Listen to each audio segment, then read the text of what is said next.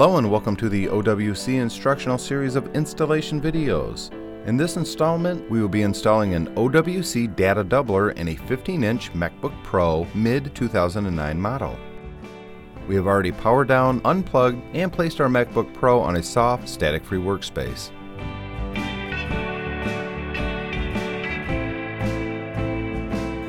To begin, close and turn your MacBook Pro over so that the bottom is facing up.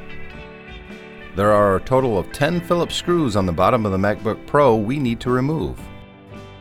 We will be starting with these 3 as they are longer than the other 7 screws.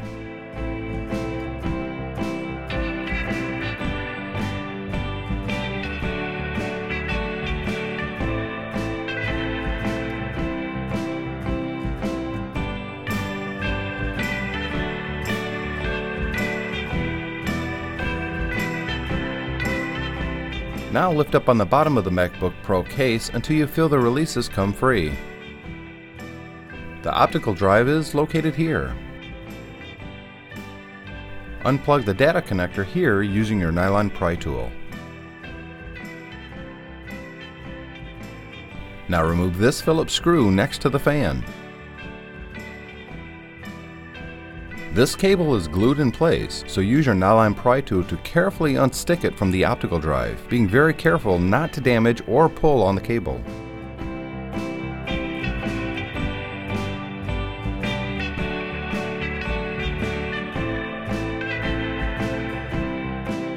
Once the cable is loose, slide it to the side a little so that you can get at and remove this Phillips screw.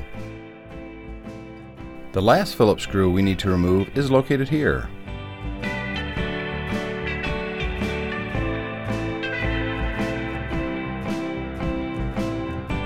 To remove the optical drive, use your nylon pry tool to slightly lift one end, then slide the optical drive free of the MacBook Pro. We will need to reuse the hardware from the optical drive on our data doubler. First, pull the data connector gently out of the data doubler and set it aside. Now remove this bracket by unscrewing the 2 Phillips screws.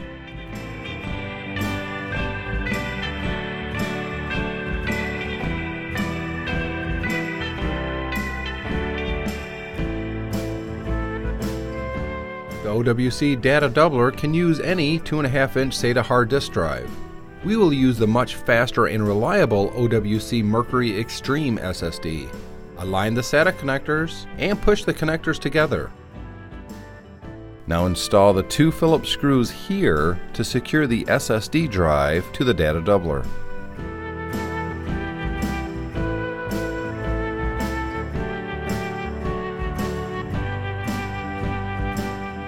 Connect the bracket from the old optical drive onto the OWC data doubler using the 2 Phillips screws.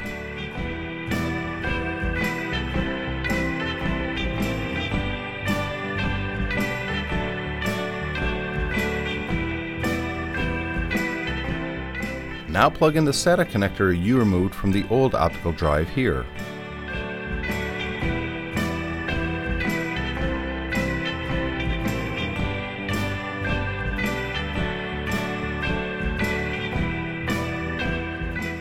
Slide the OWC data doubler into the MacBook Pro, making sure that it is below the cables and that it lays flat. Lift up on the cable here and use one of the silver Phillips screws that ship with the data doubler in this location.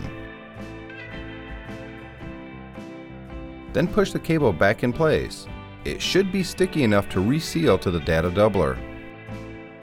Use the other silver Phillips screw that came with a data doubler here.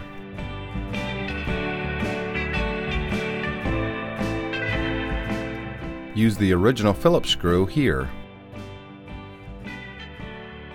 Now plug in the data connector by gently pushing it into place. To close the MacBook Pro, set the bottom in place and push in here in the center to make sure it locks in place. Now replace the 10 Phillips screws, starting with the 3 longer ones here.